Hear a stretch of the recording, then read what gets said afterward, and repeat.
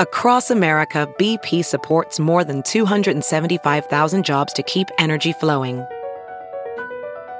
Jobs like updating turbines at one of our Indiana wind farms and producing more oil and gas with fewer operational emissions in the Gulf of Mexico.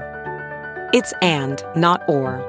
See what doing both means for energy nationwide at bp.com/investing in America. Hey, it's Kaylee Cuoco for Priceline. Ready to go to your happy place for a happy price? Well, why didn't you say so? Just download the Priceline app right now and save up to 60% on hotels. So whether it's Cousin Kevin's Kazoo Concert in Kansas City, go Kevin, or Becky's Bachelorette Bash in Bermuda, you never have to miss a trip ever again. So download the Priceline app today. Your savings are waiting. Go to your happy place for a happy price. Go to your happy price, Priceline. Hi guys, happy Monday. I'm just hopping on before the episode starts to do a quick little intro for our guest today. You guys probably know who it is already because I'm sure it's the episode title, but today we're talking to Susan Petersen, who, if you know her, you love her. If you don't know her, you're about to fall in love with her. She is the founder, CEO, and chairwoman of Freshly Picked, which she started out of her apartment 12 years ago. She was on Shark Tank, and now Freshly Picked is like humongous and wildly successful. I met Susan just a few weeks ago. She messaged me on Instagram and then we ended up going to get lunch, and she's just, she's one of those people that you talk to and like 25 seconds into the conversation, you're like, you make me feel like I can do anything. She's brilliant. She's fun. She's super passionate about what she does and uplifting people around her and helping women in business kind of find their way. And I'm just so glad that she joined me on the podcast this week. So I'm sure she will be back because I loved every minute. But for now, please enjoy my interview with Susan.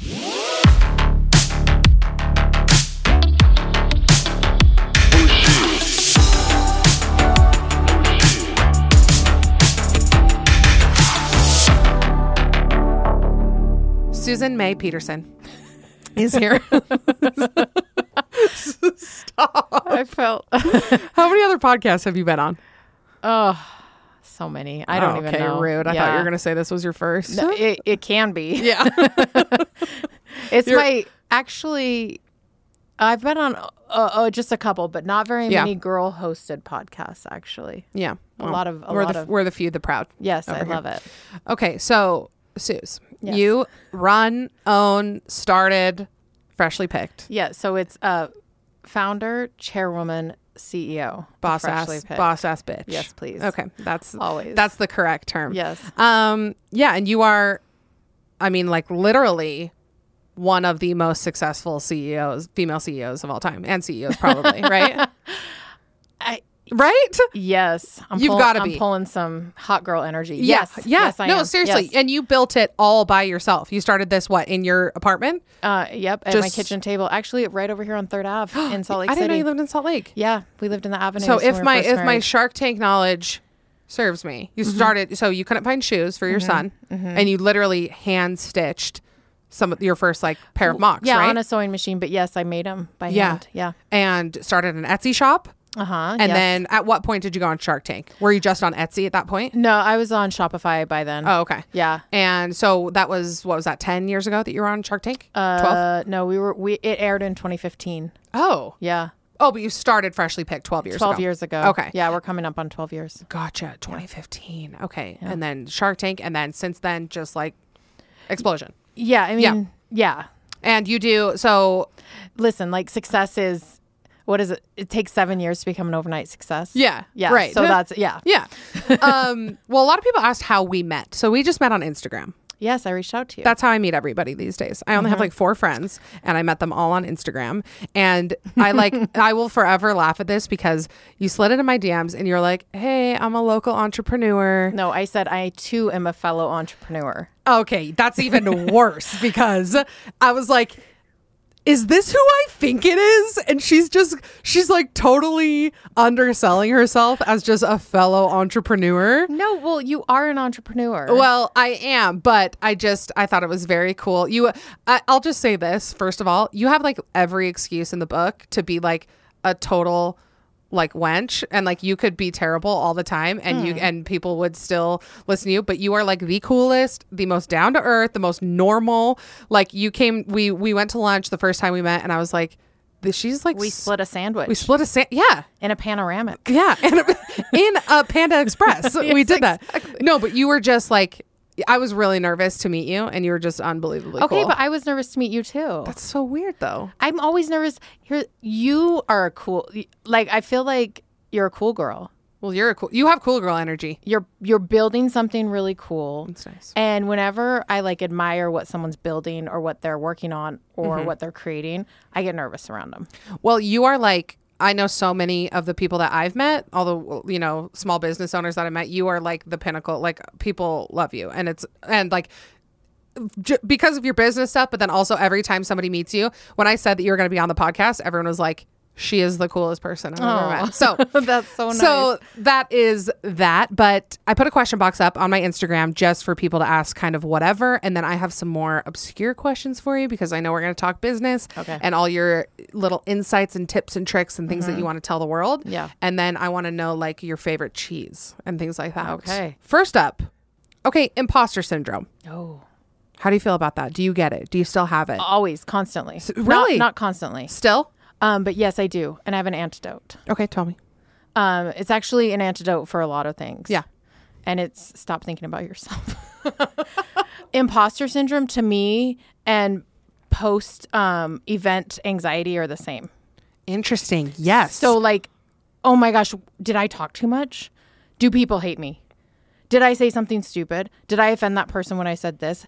And then also, they're the same. It's the same energy. Definitely. And it's a lot of doubting yourself and not being confident.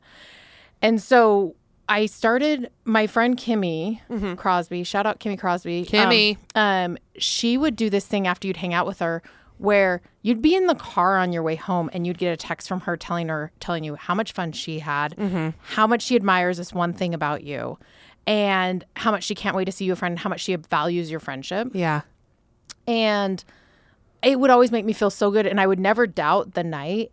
And I started doing it because I was like, this is really good behavior. Like, it makes me feel good. I want to start doing that after I hang out with someone. And then I started noticing that my post-event, anxiety would go away from that. Yes. You did text me after we hung out and it made me feel so good. You did that. But it's just a good habit I do. I'm sincere about it. No, it's never I know. insincere. No, but I think that is such a good, because I specifically remember Matt and I went over and we had dinner with you guys and I remember leaving and you sent me a text just like, that was so much fun. Let's do it again. And I remember being like, oh, I'm so happy that went well. And that it was all cool. Like, it's amazing what it can do for somebody. Yeah, just a little note. And so after I'll do go to an event where I talk and talk and talk and talk and give and give and give. And then I'll text I'll text people that I saw during the day. So much fun to see you. Real things that I admire about them, real things I noticed about them. And then the post-event anxiety goes away. And so whenever I get stuck in imposter syndrome, like, I don't know what I'm doing. People think I'm a fraud. Someone's taking the keys away. Yes. I realize that I need to reach out and help someone. And it totally takes away my imposter syndrome. Okay, we are 11 minutes in, and that is the most helpful advice I've ever heard. Seriously, because I always think about I'm always thinking about myself. I'm always like, well, what if people, and I'm always like, I don't know what I'm doing. I'm so bad at this. I'm so like, I don't deserve this. I shouldn't be doing it. And people are like, how do you combat that? And I'm like, I don't. I just feel sad. But if you reach out and you help someone, then you're like, wait, I do know what I'm doing. Yeah. Yeah. Well, and I just think going along with that, like with your employees, like tell me if you feel this way, like then they just enjoy working with you and they want to be around you. And then that's what success is. It's like making the people around you feel good and feel uplifted and all of that. Like, isn't that such a great success to like that? Yeah. I had people answer in the question box that they were like, oh my gosh, I used to work with her and I had such a good experience. And I'm sure because that was a priority and it's not like, how do I make myself look good? How do I make myself feel better? It's like, how do I make my employees feel good or the people that I ran into or the people that I meet or right. Any of that. And wins in business are really so far and few between. Yeah. They really are. And so if people feel like the process is a win, like they're gaining something just from the process and they're coming out of it a better person, then then you do feel like you're winning in business. Yeah. Okay. So just speaking of employees, what was kind of your process with employees? Like, who are the first people that you hired? Where do you look for employees? How have you found your best employees? Like, what's that been like?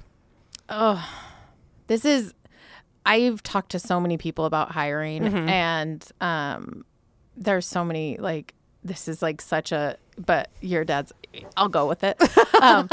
So no matter what, you're still batting 500. Yes. Like, you get it right half the time. Yeah. You can have the best things in place. And even in baseball, a good average is 300. Right. So it's like even lower. Yeah. Yeah. So when you first start out, you're hiring friends and family because that's who you know. And people say, don't do business with friends and family. It's true. And then it's not true. And then it's true again. And then it's not true again. Like, that is even like a crapshoot, honestly. So when you first start out, it's like, who do you know that wants to work for you? That's really how you find employees. Unless you're like starting out with like a board and you've raised money and you're hiring Harvard MBAs and you're working with McKinsey, like you have it all set out. There's different ways to start a business. But if you're just like one woman show, you're hiring friends or family or like people who are genuinely interested and fans of the brand. Yeah. Yeah. Then you kind of get to this point where you need to hire people with like skill level that can level up the business. And so whether it's a drive, they like have an insane drive and they're willing to learn and just like get dirty with you, or they actually have like real skills around systems and processes that can level up the business. And so that's who you need to look for next. And you can kind of pick from the same pool, but they're probably just one or two people removed. Like, a lot of my employees are family of or friends of employees.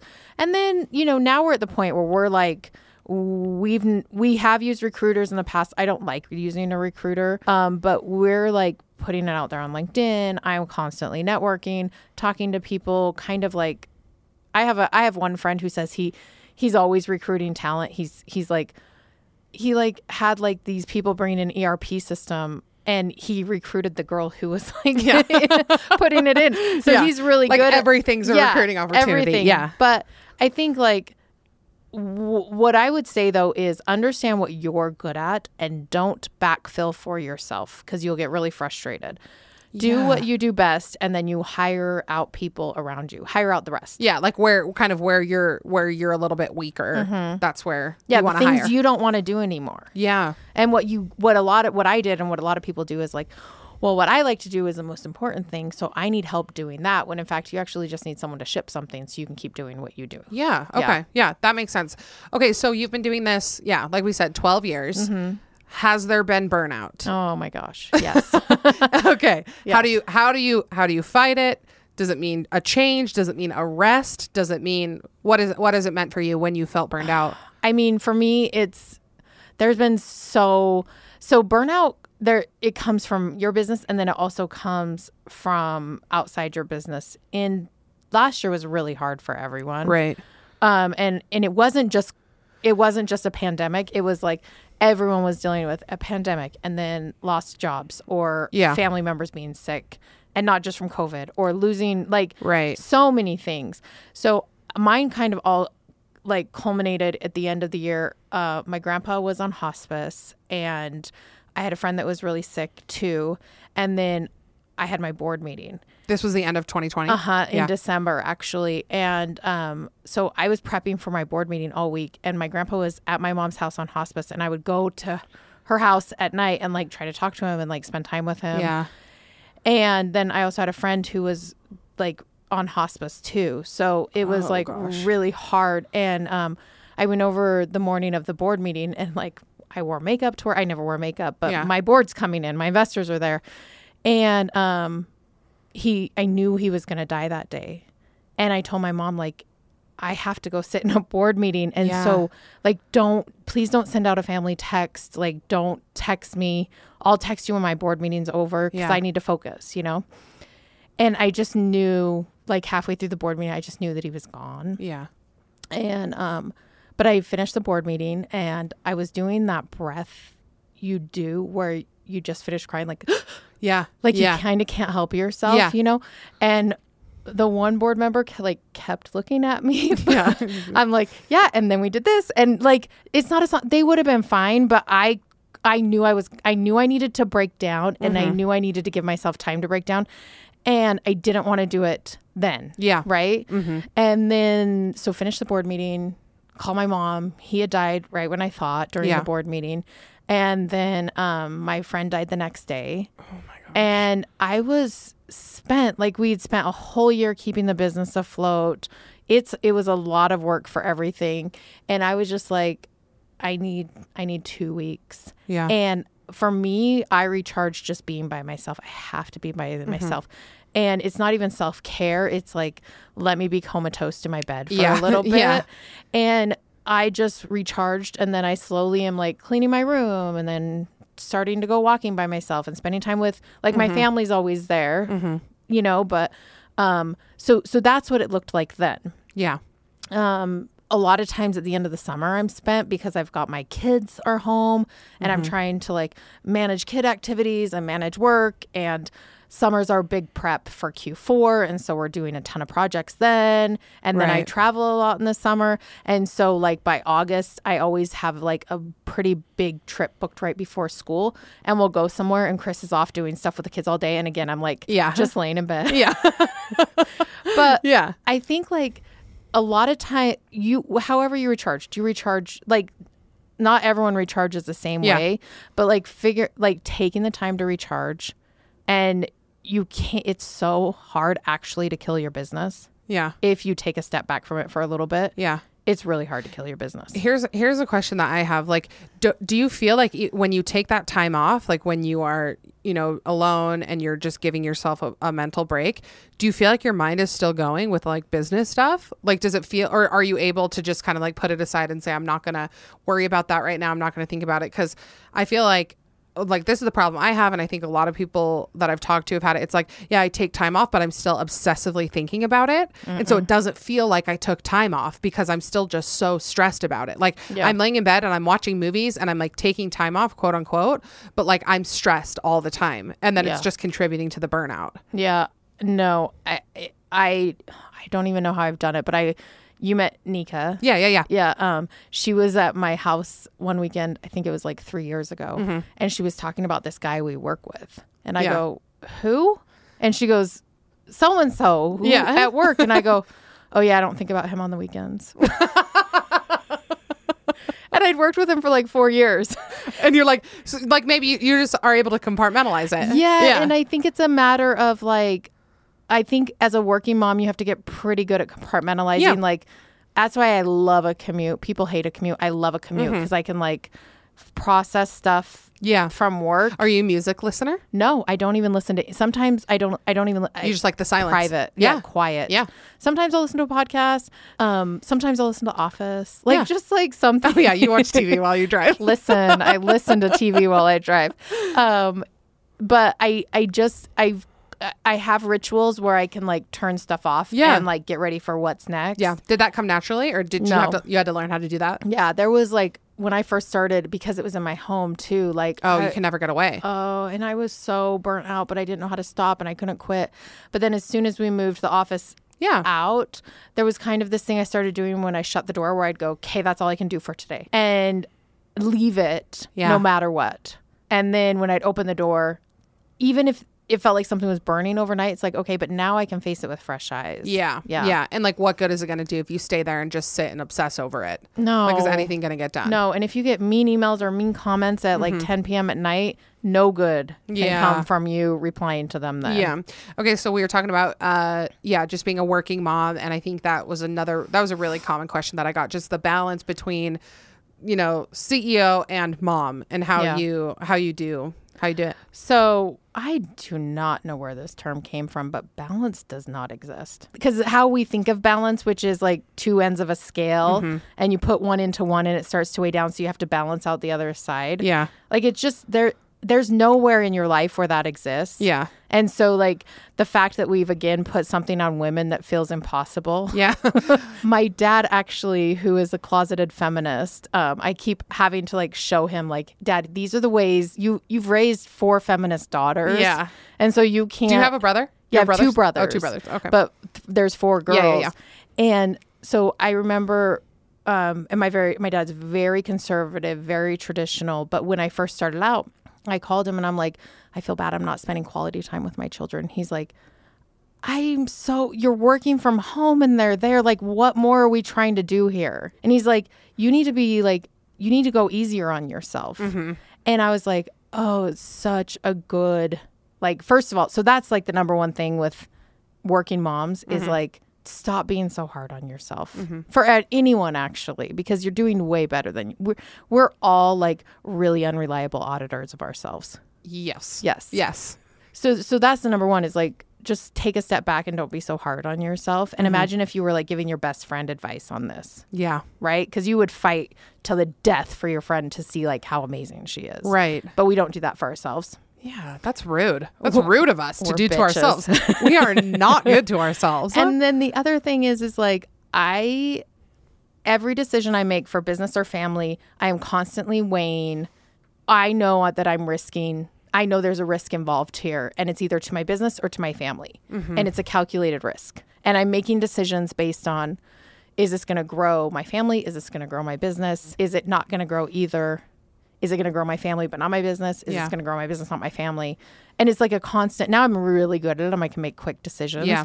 But like I would agonize over stuff. And it sometimes like, yeah, I have to grow my business and I have to have faith that like my family's not going to implode. And then the inverse is true. Right. But men don't deal with that. Male CEOs don't deal with that. No. It's one of our innate, we're nurturers. We're nurturing. Yeah. Whether it's a plant or a business, a dinner or a business or whatever, we're nurturing. And so like, but that's the way it is. And so I actually think it's a strength of mine. Yeah. Is that I'm able to see the details of things. Definitely. In a way that maybe a man couldn't. Okay, we talked about this a little bit off air, but as a CEO, do you feel like you have this like outward persona? Like people are like, oh, that's run by a woman. She must be this way. I don't know. I don't have big bitch energy. No, you don't. You have very cool, like very laid back energy. But do you feel it that way? I feel that way about you. Yeah. Like you're very like cool as a cucumber. I also feel like it's never like my way or the highway. Mm-hmm. And when things go wrong, it's always like, this is a cool learning experience. Yeah. Or how can we capitalize on this? Right. Not like, you guys didn't listen to me. What the hell? Blah, blah, blah. Yeah. So what about times where you have had to like lay down the law or something like that? Or like when you've had to really stick up for yourself? Give me a badge because I'll wear it with honor. Yeah. Like when I asked you that off air and I said, do people say you're a bitch? You said, yeah, hopefully. Well, I hope. There are some times when I've had to stand up for myself, my family, or the business. Of course. And in that respect, like I'm taking care of those things and not this person. Yeah. And so if they felt slighted or felt like didn't treat them fairly, I don't care because I was taking care of the things that... Because you made the best decision for the things that matter more. Yeah. But I do hope people call me bossy and difficult. Yeah. Like I embrace those things and we should all have those in our tool belt and know how to and when to deploy them. Well, if you weren't bossy or difficult, then your business would not be how it is today because it was based on your vision. And when you're determined about that, if somebody would have come in and said, hey, I think you should change this, this, and this, and you're like, okay. Here's the thing. That's been called assertive, and ambitious, and a great negotiator if you're a different gender. And so, like, for me, I think, like, I'm a Beyonce apologist. I'm obsessed. Yeah. I love her. I love her, too. But if people, like, she's like, I'm not bossy, I'm the boss. And, like, there are some terms that I think, like, let's just own these. Yeah. Have you seen that Taylor Swift interview? Mm-mm. Where are you at on Taylor Swift? I'm neutral. Neutral. Okay. Mm-hmm. I was neutral like last year. And then now the past few months I've like very much gotten back into her. But she has this interview where she goes through all of the phrases that like you say about men and then the ones you say about women. Like men react, but women can only overreact. Yeah. Those are the only, I'll send it to you because it's really good because she gets into that. Like how people say, oh, yeah, same thing. Like, she's bossy, but he's the boss. Well, and like when Serena Williams got emotional. Oh, yeah. And it's like, no, she was standing up for herself. Yeah. Well, and it's like, have you ever heard the term, you know, we hear the term all the time, unfit mother. She was an unfit. Have you ever heard the term unfit father? No. Nobody ever says that. Nobody ever says like, did you watch the Britney Spears documentary? Yes. Oh, my gosh. Yeah. Yes. So Matt and I were talking about this, how motherhood... I said this when I was on Hive Mind with Meg. We were talking about this because we were talking about the Britney interview and we were talking about how motherhood is weaponized and womanhood in general is kind of weaponized because, you know, when Britney Spears was was at the height of like her performing years, she would get interviewed and people would say, how do you explain yourself to mothers out there? You're too sexy. Yeah. And then when she was a mom, it was an attack on how she was a mom. But never do you see like these male artists who, you know, say degrading things about women and all this stuff. Nobody ever says, how do you explain yourself to fathers out there? You know, nobody ever questions that. And I just think it's just, I mean, it's like thing on top of thing on top of thing of like of different standards that women have to deal with. Yeah, and it is hard to be a female entrepreneur. Yeah, it is. And I think, what is the hardest part? I think it's different for everyone, but I think like I've talked to you about this. There's not a clear path, and so a lot of times I feel like I'm trailblazing, and I'm really good at like I seek out and surround myself with people who are really smart and really wise, and whether it's a business owner or... And you let those standards slip when you met me? No. I'm totally kidding. I'm aggressive with getting friends. Yeah. I'm super aggressive about it. And but I do the same thing with mentors. But I think if you're not that way, and a lot of times people aren't, then you're just kind of like, well, what do I do next? And how do I scale this? And how do I grow? And who is going to help me? And there is a predatorial underbelly and bottom feeding group of like people who are out to insert themselves in the margin of businesses. And, you know, their approach is, you're doing it wrong and you're not smart, and here's how I'm going to help you, and I'm the reason, and you need me. And so I think there's that. There's so many things. And then there's like societal things. And it's just, being a female professional at anything is remarkably harder than being a male. And it's just the way the world's set up. I mean, look at the NCAA weight room. Oh my gosh. Have you been following that? I've never been angrier. I know. And their food. Have you been seeing their food? Yes. Wait, are you back on TikTok? No. Oh, okay. But I've read articles, and it's like the big thing is people are like, well, the boys bring in more money. Okay, well then the colleges should all lose their tax exempt. If this is a business all of a sudden, and we're paying attention to the categories that bring in money, and we're going to build up those categories, then we need to lose our tax exempt status. And then it's like, oh, no. We need people to donate to us for a tax break. So like there's this thing going on. Yeah. Well, and when people are like, well, more people watch the men's, and it's like, well, it's the only thing I see on TV ever during the whole month of March. There's nothing else. There's no marketing. There's no grand, display of March Madness for the women, Right. And to that point, like, I don't have a solution. I'm just saying a fact. Yeah. It is harder. Yeah. It's harder. Yeah. What was the scariest thing about starting? I was so dumb. If I have one superpower, this is what it is. Okay. I don't realize things are scary or hard until I'm well past them. That is amazing.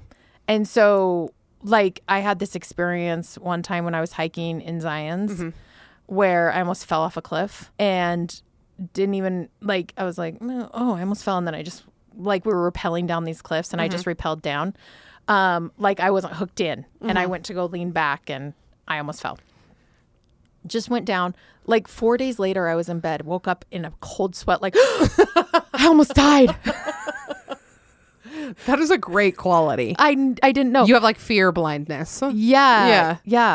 I like this one. What's a different industry that you would like to try? If guaranteed success, what would you jump over to? I would become a lobbyist. What would be your first lobby? It does not matter. I'm going to be totally honest with you. Okay. So I was an intern in DC. I talk about it way too much. Like I'm not experienced enough to talk about it as often as I do, but I was there. I talk to lobbyists every day. Still don't really know what they do. I mean, they do a lot. Yeah. But essentially, like, lobbyists are the real power in politics. So politicians run for office. They have to get elected. Yeah. But the money all flows through the lobbying. Oh, okay. So you want to do it on like a national level? No, just like in the state. Just here. Yeah, I already have a list of things I'd get done. I don't doubt that they would get done. Huh? Maddie, I think we talked about this. Yeah, tell me. 3 things, okay? Money, power, fame. You can only pick 2. What would I choose? Money, power, fame. Money and fame. 100% for you. Yeah. Power and money. Oh, for me. Okay. Yeah. Okay, well, now you're making me second guess because now I'm thinking about having no power, and that would be terrible because that's the point of having fame and money. The thing is, like, fame and power are almost interchangeable, right? Well, fame and power are the two I would not choose. But money is somewhere in there. They're two sides of the same coin, essentially, right? And then money is like, everyone picks money. No one picks fame and power. No, that would be the worst. That would be the worst possible combo. What's the one for boyfriends? It's like you can only have two out of... like taller than you. Tall, funny, and rich. You can only have two. Funny and rich. Probably. Oh, yeah. Easy, right? No, that's like one thing. This is a totally random topic, but just on this topic, Matt and I are like the same height. I'm usually taller than him when I wear shoes. It used to bother me so bad. Really? And now I'm like, this is so okay, but sexy. I saw, was it on your Instagram where someone asked a question about that? Yeah, last night somebody said, I want to date this guy, but he's my same height. I'm like, it's weird how much, it's just weird how much stock we put into tall guys because of like, that's my choice. If he can be rich and funny, but he's short, bring it on. Bring it on. Yeah. I mean, that's exactly what I married, right, Matt? Right? Oh, did you ever get tired of like the products that you were selling? Like, was there ever a point that you were like, I want to expand or I want to add new? Because I know that you started as just the mocks, right? And now you do bags, you do all sorts of baby shoes. Yep. Was there ever a point where you were like, I want to totally like pivot and do something else? All the time. Really? Yeah, all the time. I'm a builder and I love seeing people build. Like when we were building our house, I would go over there twice a day just to like be around the building energy. Yeah, you love that. Oh my gosh, I'm obsessed with it. And my builder at first, he's like, you're the only home builder that I've ever had that would come and just like watch. You like want to watch it. But like not be like, why are you doing it that way? Yeah. What's happening? Like there was one time where I'm like, hey, this looks a little off, and the wall was off. Yeah. But never in my life, I wasn't trying to like get in the way. You love the process. I love the energy from building.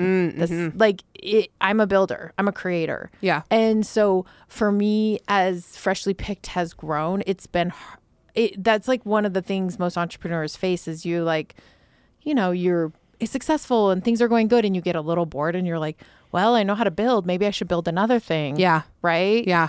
Well, and when you're like, oh, I've made this work. I think I can make something else work too. Right. Is it formulaic? Yeah. Do I have a system? Is this the process? Right. And so I've had to be hyper focused because I know what I want to do with Freshly Picked.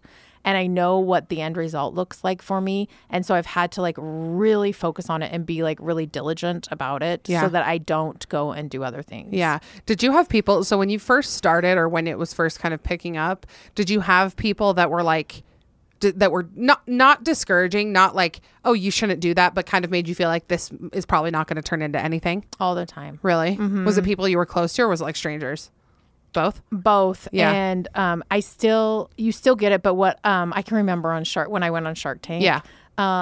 You talk to hair and makeup one day and they're like, well, how do you want to look? And I was like filming with like these girls who had these hair extensions and they were like glam. Like I don't think they'd eaten for weeks. Yeah. Like they looked so good. And I was like, I really want to look underestimatable. Yeah. Like, I just want to look like the mom next door. Yeah. Like plain. Yes. Yeah. Like, can you make me look like super approachable? Yeah. And I think like it used to bother me when people would be like, oh, and your cute little baby company. Yeah. And I'm like, oh, are you still doing that? I sold 1 million mocks last year. Yeah. I'm like, no, honestly. Yeah. Like, really upset. I can remember one event I went to in Provo and this old guy came up to me. And I was probably like 6 years in business at this point. And he goes, oh my gosh, I saw a girl at the farmer's market selling mocks. And I was like, okay. And he goes, maybe you should hook up with her and she could give you some tips. And I was like, the girl at the farmer's market? Yeah, who copied my design. Okay. Yeah. And I was like, wait, who said that? Just some I can't even remember. Yeah. And I was like, I need to leave this event right now, Yeah. But also like it used to really bother me when people would underestimate me. Right. And now I like it. Yeah. I like it when you don't I like to surprise people. I like people to be pleasantly surprised. And I don't care actually how you view me. Yeah. But if you're going to think I'm like this way or this way, I would rather you be underwhelmed but overwhelmed when you meet me, or overwhelmed when you experience our product. Right. I like that take so much more than like the kind of hardcore, like, I can't wait to prove them wrong. Like, I can't, kind of the more malicious energy that people get when it's like, somebody told me I couldn't do it. And now it's like, no, I like that they underestimated me, and I like pleasantly surprising people rather than making it like, I'm going to get back at them. One way is like, to what end? Yeah. And then what? Yeah.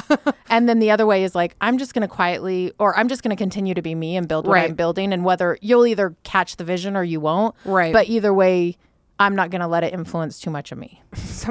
I might not keep this in. Will the Friends collection ever be restocked? We're actually, we have a new Friends collection coming out, and we will restock the old Friends. And we have, Marissa's going to kill me, but we have Seinfeld coming out. We have Gossip Girl coming out. Are you serious? Yeah, do you want me to cut this, or can I keep it in? I can cut it. No, you can totally keep it in. Okay. Yeah. I mean, I guess you're the boss, so. We have, like, the back half of our year is so stacked. It's just going to be... Did you have to delay some things from 2020? Well, no, but we've had to delay some stuff from the beginning of the year because of shipping problems. Right. So we're like probably 4 to 6 weeks behind. Right. So we're coming on some real good stuff. Okay. Tell us about a day that you wanted to quit. I mean, I've had so many days where I've gotten home from work and I've just sat in the driveway, just like staring into space, like, whose life am I living? Yeah. Like, how did we get here? Yeah. How did I get here? Yeah. There was a day, I mean, I've had a ton of up and downs, but something I've started talking about recently, because I've finally gotten like my head around it, and I'm in a place where I feel really good about it. But 3 years ago, I found out that one of our employees had been stealing from us, and it was so devastating to me. And I came home and I was like, well, and the business was in a really precarious spot. Like, it was like do or die. Like, we had almost no money in our bank account and payroll due in a couple days. And like, you can't miss payroll. That's like a sacred promise you can't break with your employees. So I was trying to wrap my head around this like huge traumatic betrayal. And then I was also trying to wrap my head around an operational like need. Yeah. And I just felt like, I might like, just like I was melting. You're like, this is the day that it ends. It honestly felt like that. Yeah. But I came home and I just was sitting in the driveway, and my sister was there, and she was like bounced up to the door, and she opened the door, and I told her what happened. And she was so good. She just like held me while I cried. Yeah. And like, I'm not a crier. I'm not like, ooh, hold in your emotions. Don't show emotion. Right. You're just not overly like. No. Yeah. But like weddings, funerals, and this day, totally going to cry. Yeah. And also like, I was in my daughter's room the other night, and I was telling her how amazing she is and what a good girl she is. And I started crying because she's so cool. So yeah. She is extremely cool. She's amazing. Yeah. So I can just remember feeling like, honestly, like I had a choice. Like, okay, this is big, and companies have folded for less than this, so you can quit, and no one's going to blame you. Yeah. Like, you can quit, or you can like strap on your boots and pull Kris Kardashian and just dig in and get it done. Yeah. You know? Yeah. Kris Jenner, sorry. Kris Jenner, yeah. And so I wrestled with that for a couple hours that night, and like, I've actually never told anyone this because I felt like I did have a choice. My investors were not going to be mad. My employees would have understood. Everybody would have understood. Yeah. Everyone it was like the perfect opportunity to quit. Yeah. Yeah. Or are you just going to like, are you going to get it done? Mm-hmm. And I'm not a quitter. Like, so it was the easier choice for me to just keep going. But like, if anyone else was in the same situation, I think I would have been like, you might want to fold it and go home, sis, you know? Yeah. And so I didn't sleep that night. And I remember waking up in the morning just being like, was that real? Like, I think I slept 2 hours, and I just decided like, okay, I'm going to get this done. Yeah. And like here we got to do it now. Yeah. And here we are, like, stronger than ever. Yeah. And the company is amazing. And I am a different person than I was. We all are, but like, such a better person for having gone through this. I think you're a better boss. Mm-hmm. Yeah. Mm-hmm. Something that was really important to me, and I worked with my therapist a lot during that time, was like, okay, I don't want to come out of this not trusting people. This is really important that I keep my trusting spirit and that my generous spirit too. Like these are the two things I really want to hold on to. And he's like, yeah, you don't have to give them up. And it was like, okay. Yeah. Sometimes you just need somebody to tell you. Like even like you need permission from whoever will give it to you. Yeah. You just need somebody to say like, no, you don't have to give that up. Yeah. So I became like, I'm wiser. And oh my gosh, like I will cut a bit. Like I have no, like I have amazing boundaries. Yeah. But I'm also like a kinder, gentler, more understanding person too. Okay. So last business question and then we'll get into other topics. But what's the most rewarding part of all of it? Oh my gosh. So for me, it's never like the Kardashian sisters love us. Yeah. We've worked with biggest celebrities you can work with. Yeah. I've worked with like Aisha Curry is like, I love her. At. Did you do a collection with her? Yeah, she designed it. And those are amazing. Yeah. Like those are really fun. But my favorite is like, I was at church on Sunday and a girl's walking in and she has a freshly picked bag. And I go, I really like your backpack. And she goes, oh my gosh, these backpacks are the best. She had no idea that I was the owner of Freshly Picked. Yeah. And I was like, that for me is always like so amazing and rewarding. Like people are buying it because they really think the brand is cool and they love the product. Well, and like, I just feel like it's such a staple for like, I don't know. I'm very like, I love moms. Like I love moms. I like will defend all the young moms that listen to me. But we love moms. But like the fact that Freshly Picked is like such a staple in like a really fragile part of people's lives, you know, like where they're having a baby and they're deciding what things to get. And like, it's a very like kind of like just a romantic part of what you do that people like dream of like owning these bags and having them for their first baby. And like, I think it's really cool. Like I remember like one of my sisters-in-law had a baby forever ago and I was a baby cubby. And I was like, should I buy her Freshly Picked bag? Like, I was like, should I like be the coolest sister-in-law ever? And it was like, it's just like it's a really cool brand. And it's a real, like, it was cool to see the brand and then to meet you. And like, yeah, it's just, it's the coolest and you're the coolest. So. Oh, you're so nice. I like it. Okay. Now let's talk about other things about you. Okay. Do you have a time frame? Do you need to go? No. Okay. So first I want to know a few of your hot takes. Yeah. Do you have any on deck? Oh, I'll tell you some here. Yes. I can tell you some that people were submitting to me the other day. Okay.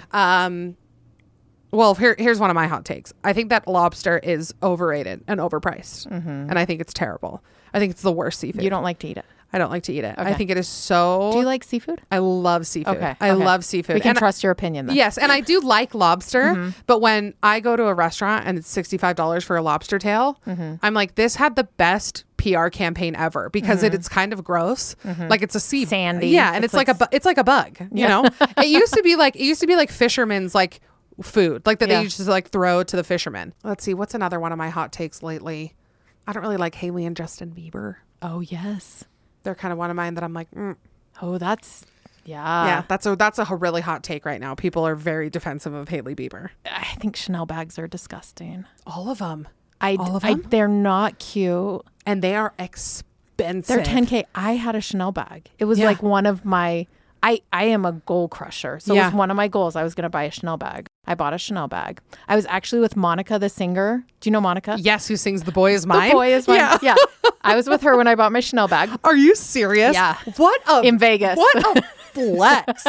What a flex. And I was so embarrassed carrying it. I would tuck the seat inside the bag. I think most designer stuff is overpriced and disgusting. Okay, that is a very hot take. Thank you. Is spicy.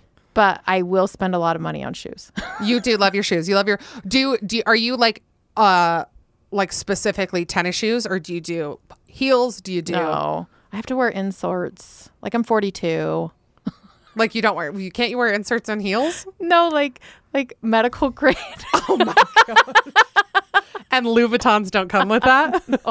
Louboutins don't come with and with also, the Dr. Scholl's? I like to, I'm just like, I'm a chill, I just like to chill. Yeah. And I don't like to be fussy at all. Like I wear like $30 jeans, a $30 shirt, but I'll wear $400 Nikes. Yeah. You're like, I got shit Jordans. to do. Like I'm not trying to, Yeah. What's your favorite pair of shoes that you own? Currently, I bought a pair the other night after I'd taken my her nightly. I saw that. Your sleep, your ambience, or your simply whatever it is. Yeah, it's like my sleeping time, sleeping aid Susan. Yeah, sleeping aid Susan. She has great taste. She does. So I bought some Jordans that I'd been looking at for a while. Yeah. Do you get them on StockX or what do you do? Goat usually. Oh yeah. I think they have. They may be fake. I don't know. I don't care. Who's your favorite celebrity couple? I don't know. Or your least favorite? So I usually I really liked Kim and Kanye. Really? Actually, I just like Kim. Yeah. I think she's fascinating. Yeah, she is for sure.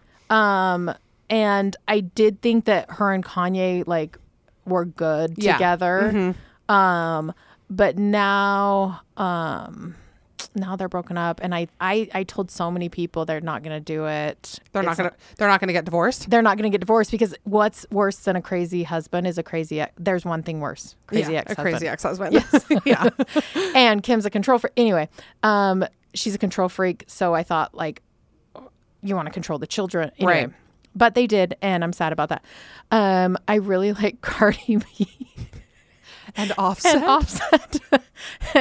And I was kind of sad when Saweetie and what's the other guy's name? It's Quavo? Quavo. Wait, is it Quavo or is it the other guy? No, it's Quavo. They broke up last week, and I was really sad about it. Who's the third guy? I can never remember. Offset, Quavo, and it's they're all in Migos, but okay, let's see. You're gonna look it up. Yeah, I am. I was sad when they broke up, and I'm always sad when Cardi and Offset break up. Yeah, that's a rough one to get. Okay, wait, let's see.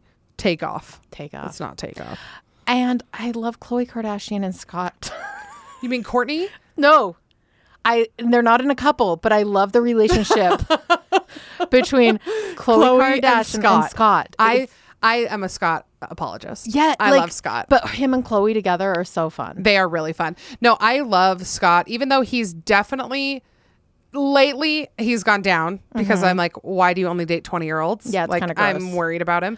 But I think from where he was at the beginning, the early seasons to now, I really like that. Emotionally, he's 20 though. Yeah, for sure. Yeah. But it's just I don't like his current girlfriend. Lisa Rinna's daughter.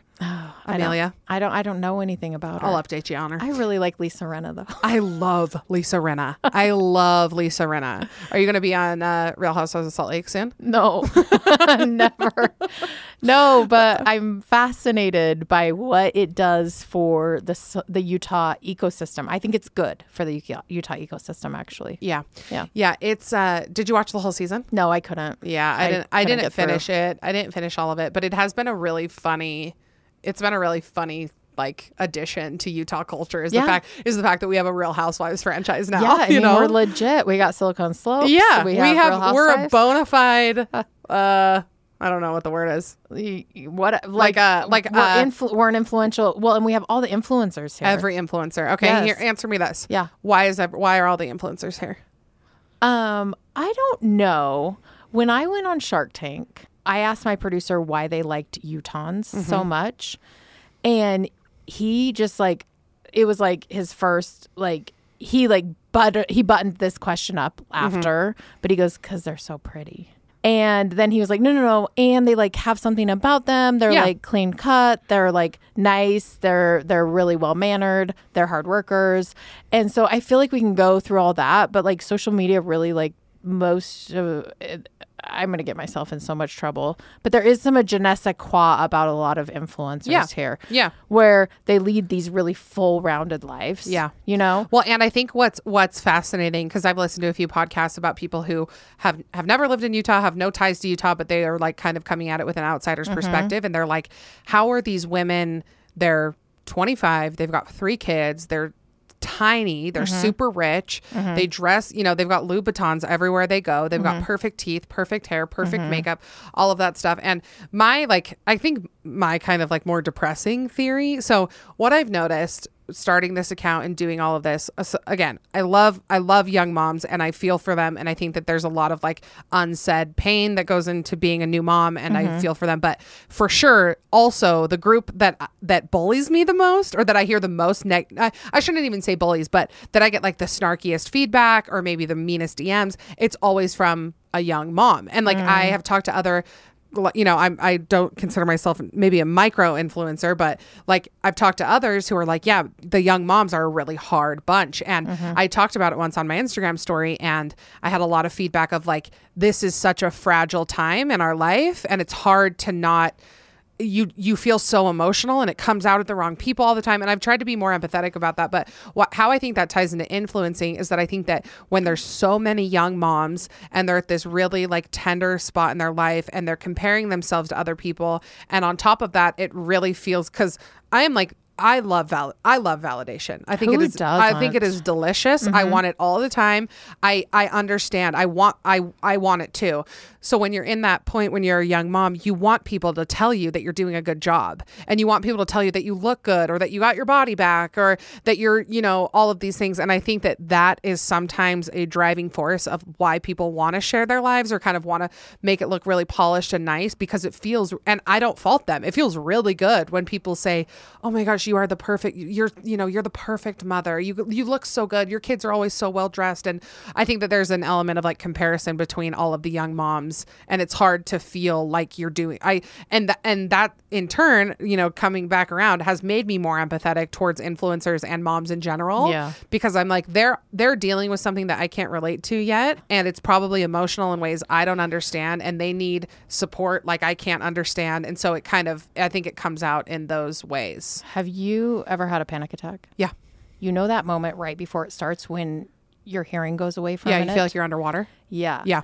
So when you have a kid for the first time, you feel like that for like 9 months. Oh, good. Okay. Like but that space between. Yeah. So leading up to it, it's hopeful, and everyone has so much advice and blah, blah, blah, blah, blah, blah, blah. And then like your mom's there for a little bit and you're the doctor and you're doing all this stuff. Right. And then there's this moment when your mom drives away. And I remember just being like, you're like, so what do I do with it? I didn't get a license for this. You didn't vet me for this? There was no drivers. That like, I'm just looking at the baby like, okay, I guess we're going to figure this out. Yeah. And actually entrepreneurship and motherhood, they're the same. It's the same thing, just on different playing fields. Yeah. It's the same reps. It's the same thing. Yeah. But I had postpartum, and having my first kid was so much harder than having my second, because I'm so selfish. Yeah. And going from only caring about myself to caring about a baby was like, it blew my mind. Right. And I did feel like that feeling for really like 9 months. Yeah. And I was grasping onto anything that felt like it was like secure. Totally. Yeah. And I think that you're also like, I remember sitting in the hospital room crying because I was like, what if Hattie doesn't get invited to prom? Yeah. Like, you're like, that's 18 years away. These fears that you never had before. Well, they're real now. Yeah. Like, because I think about that, like, oh, what if my kid's bullied? No, I don't have kids. It doesn't matter. Well, and judgment comes from a place of fear. For sure. It's always like, wait, if she does this and she says this, then what does it say about me? Yeah. Yeah. Mm-hmm. And when you're in orbit trying to figure out what you're tied to as a new mom, I think you're surrounded by fear. It's so scary. Oh, that's one of those things that I'm like, I can't imagine. I've never had that. So I don't fault moms when they have those things. And I try and be, I mean, it's hard when I get, mean feedback from people and I want to be like, but then, I'm like, okay, it's not about me, whatever. Yeah. But no, it's, I think it's so good that you're like, I think it's super inspiring that you're being empathetic. Like, okay, but what's going on in your life that you feel the need to tell me this? Yeah. Well, and the other part of it is that like, I'm one of the only people kind of in my circle or like that doesn't have kids. And so I don't want to be the type of person that's like, I'm just going to write off what they say and how they feel because I don't get it, Well, and I would tell the moms like from an entrepreneur point of view, like, hey, remember the first time that your kid plays with someone and you're like, please don't say that stupid thing you say. Like, you just want them to love your kids. Yeah. Like what you're doing and what you're putting out, you just want people to love it. Yeah. And it's similar. And so like they need to have empathy to you too. Yeah. And it's just, I mean, I think empathy is like the hardest. Empathy does not come naturally to me, like at all. Oh, really? It's not, I wouldn't have known that. Oh, that's nice. But good brand is empathy. And what do you mean? Building a good brand is actually having empathy for your consumer. Okay. I like this. Keep talking. And I think keep talking. The way that you have branded yourself is nothing short of genius. Actually, I've told a lot of people this. That's I really think nice. the Bad Broadcast is one of the best names I've ever heard. Okay. I think Funny for a Girl is funny. And I'm actually going to put this out here so you guys can help me bully Maddie. I think you should do Smart for a Girl, Good at Math for a Girl. I texted you. I want to do Strong for a Girl, Fast for a Girl. All those things. Yeah. Anyways, no. Well, that's really nice. So I would say you are empathetic. Well, that's really nice. But two things can be true at the same time. You can be selfish and empathetic at the same time. And I think that some of it, I think I mainly mean like my interactions with people, like kind of in passing, like with people that I love, Matt, my mom, I try and be more, but like, it's been a process being like, okay, that lady who's really bugging me, who did that, who, it's like trying the empathy for that situation doesn't come naturally to me. Yeah. And then you find it in humor, right? Yeah. And I find it in humor. And I usually like, if I have a really bad attitude about something, like somebody annoying at the DMV or whatever, if I can make a joke out of it, I can usually relieve myself of like feeling pissed off, but I don't often think like, well, are they having a bad day? And so I've had to just make it a habit of being like, Maddie, are they having a bad day? Like, okay, so one of my old lady friends would always say, listen, it's either a good time or a good story. Yes. Okay. I said this the other day about, so Kate McKinnon said it. Are you an SNL person? Do you like SNL? Mm-hmm. So Kate McKinnon said it about going to parties. She said, I love going to bad parties because it's always a better story. I heard you talk about this. Yes. And I totally, it's like has changed how I feel about, especially like annoying situations like flight delays or just annoyances of life that I'm like, and now that I have a podcast, I'm like, this will be good content. Here we go. This is like 15, when my neighbor got arrested, I was like, this is 15 minutes of a podcast. It was so good. I was terrified the whole time, but I was like, the content will come. But anyway, well, that's really nice. Okay, but wait, can I tell you my favorite bad comment story that I've had in a long time? Yes. For myself. Yes, tell me. I don't get a ton of hate. Yeah. But we do occasionally. Yeah. So a couple weeks ago, we released a pretty political shoe. Yes, I saw it. In celebration of Women's Month. Yeah. So we did a vice president shoe because she's first female vice president. We wanted to celebrate that. Awesome. And I said I was going to buy it and wear it on my big toe. People got super upset. And this one guy reached out to me and, well, he commented a ton in our comments about how, it was she's a bad example for women. Yeah. Cannot believe that we would put someone out who's so terrible for women. Right. She slept her way to the top, common things like this. Yeah. And then I go over to his profile because I'm kind of always interested, like, who are these people? Yeah. And if they're private, what led you to this point in your life? How did we get here? And he's following a ton of porn stars. And I'm like, love that. Okay. Interesting. Just like kind of interesting, right? Yeah. Didn't draw any conclusions. Then he DM'd me personally. Like Susan Petersen. Yeah. And was telling me how disappointed he was in me and how she's a terrible example for women and all these. And I just hate when men tell me how I should feel about other women. It's one of my biggest pet peeves. Yeah. But then he said, we will never purchase from you again. And I don't think you understand the loss this is going to be. And I was like, okay, well, how much have they purchased? Curious. So I go, and this was the next day after it had all gone happened. And there's 24 hours. So if you're in the middle of this, just let it go because it'll go away. And so then I go and look at his wife and I find her and I find she had bought right after he had sent me that DM. She bought the Kamala shoe? No, she bought Winnie the Pooh shoes, but still, she had purchased right after he had sent, like a couple hours after he had sent me that DM.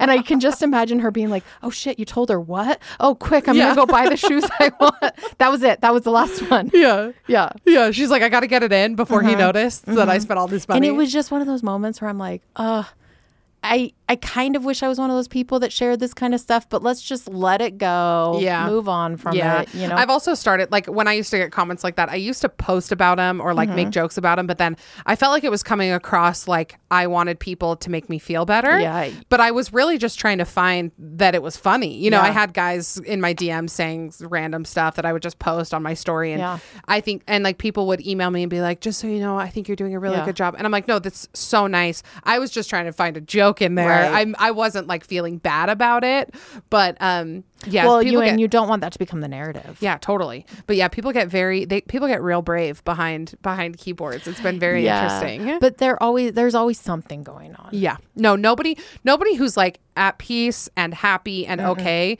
yells at strangers on the internet. It's just not something that happens. And not only that, like 90% of these people would never say this to your face because they realize you're malleable and you're a person with feelings. Yeah. Okay, we were just talking about influencers, but do you have an influencer that you love? Like or like influencers like that you don't know personally but you love to follow? You probably know a bunch of them though. Let me think. Okay, so there's this girl I just started following, Tinks from LA. You follow Tinks? I love Tinks. I love Tinks. And I love her rich mom content. Her rich mom content is so good. Yes. You know what's so funny about Tinks? Tell me if you feel this way about her. I like don't know if I would like her, but I love her. I think we would be friends. Yeah. Yeah. I think that I like feel like we would be too, but I'm also like, would you maybe bully me? No, she wouldn't bully you. At least we'd all be party friends. For like sure. when we saw each other out, For sure. we'd hang out. We'd go to Air One. Yeah. We'd get her salads. Yes. No, I love her. I followed her on TikTok before I followed her on Instagram, but I think she's funny. We're actually trying to get a hold of her so that we can send her a rich mom package. From Freshly Picked. That is genius. Because I love her rich mom. Her content all around is just so good. It's really funny. Yeah. It's really like what I like about her too is that she's refreshing, but she's not trying to be like so real that like she's obviously she's from like a well-to-do family. She's raised in London. Like she's and like I like that she talks about it openly and like embraces it and isn't she like said she went to the same orthodontist as Harry and William. Yeah. Like she's like super rich or like whatever. She flies between LA and New York and I like that she talks about it because nothing's worse than influencers who are clearly super wealthy and they're like, oh, I couldn't. Apologies. Well, apologies, not even apologies, but like they act like they're poor. You know, like they're like, I don't know how I'm going to afford to fix my car, you know, like stuff like that, that we're all like, we know that's not real. Like we know you can afford to fix your car. Right. There's no narrative that's not real. She's very authentic. Yeah. I do like her a lot. Yeah. Okay. For some reason, I felt like asking you this. What's your go-to Costco buy? What's your favorite Costco purchase? Oh my gosh. You've never met a more, nutritionally hopeful person than Susan Petersen when she goes to Costco. It is all the vegetables, all the fruit, all the green drinks, all the wellness shots. Are they consumed? Well, we usually like get Taco Bell on the way home. Yeah, of course, because the food's not put away yet. So like you can't eat it yet. But I'm super ambitious. Yeah. I always tell Matt that I get really body positive at about 11 p.m. when I want Taco Bell, you know? Like I'm like, I look good. Yeah. I can eat Taco Bell. I don't buy treats from Costco though. Yeah. If I keep treats, well, the other thing is that it's just me and Matt at home. So if I buy treats, I have to buy 6,000 of them. Right. You know, like I can't buy a box of fruit snacks. There's seriously 250. Right. So I don't ever do that. But are you a dip person? Do you buy like their special? No. I'm cheese? telling you. Do you like cheese? I love cheese, but we usually get our cheese from Trader Joe's. What's your favorite cheese? Okay. So I really like, there's this, have you ever been to Pizzeria 712? Yeah. Mm-hmm. There's this meal they make there with a crostini, or not meal, but it's an appetizer with a crostini and the beets and the goat cheese. Yes, the whipped goat cheese. Yes. So at Trader Joe's, there's a whipped goat cheese. And then you can get the beets and slice them up and do some crostinis, and it's like life-changing. Okay, you know what I also love with goat cheese is I like a little sweet. So I like a blackberry and some honey or something like that. But I do love beets and goat cheese and honey on top of that. Well, we eat pretty healthily though when Christian, because you came to dinner. Christian cooks like really well. Yeah, the best ever. Yeah, I know. I thought you were gonna when we first met him. I was like, what do you run? What restaurant do you run? Like who do you cook for? He just likes to do it for himself. Yeah, it's really cute. All right. Well, thanks for being here. Thanks for you. You have been a huge boost in my motivation lately, like meeting you and kind of feeling this new nice. No, seriously, like I felt like this new energy with my stuff since meeting you. And I know that everybody I've talked to business owners who are like, talk to Susan, and you just feel like you can accomplish anything. So you know what though, I really think everyone can. No, I know, and that's how you make people feel. I feel like I believe that for myself. I believe it for my kids. But I see you and I'm like, oh my gosh, Maddie's doing so many cool things. Oh my gosh, you're too nice. This is so amazing. And I really can just see like the big picture for you. Well, you're nice. I hope we get there, and I don't. You will. I don't get too lazy or watch too much Grey's Anatomy. But you can't kill it. That's the other thing I want people to know. You can't kill it. It's really hard. No, that is really good advice, especially I think for people who are feeling burned out and feeling like 2020 was like in the dumps. Mm-hmm. And like, yeah. It's hard to kill a business. Yeah. Okay, well, let's do it again soon. Okay, Come back. can't wait. Okay. Okay, bye.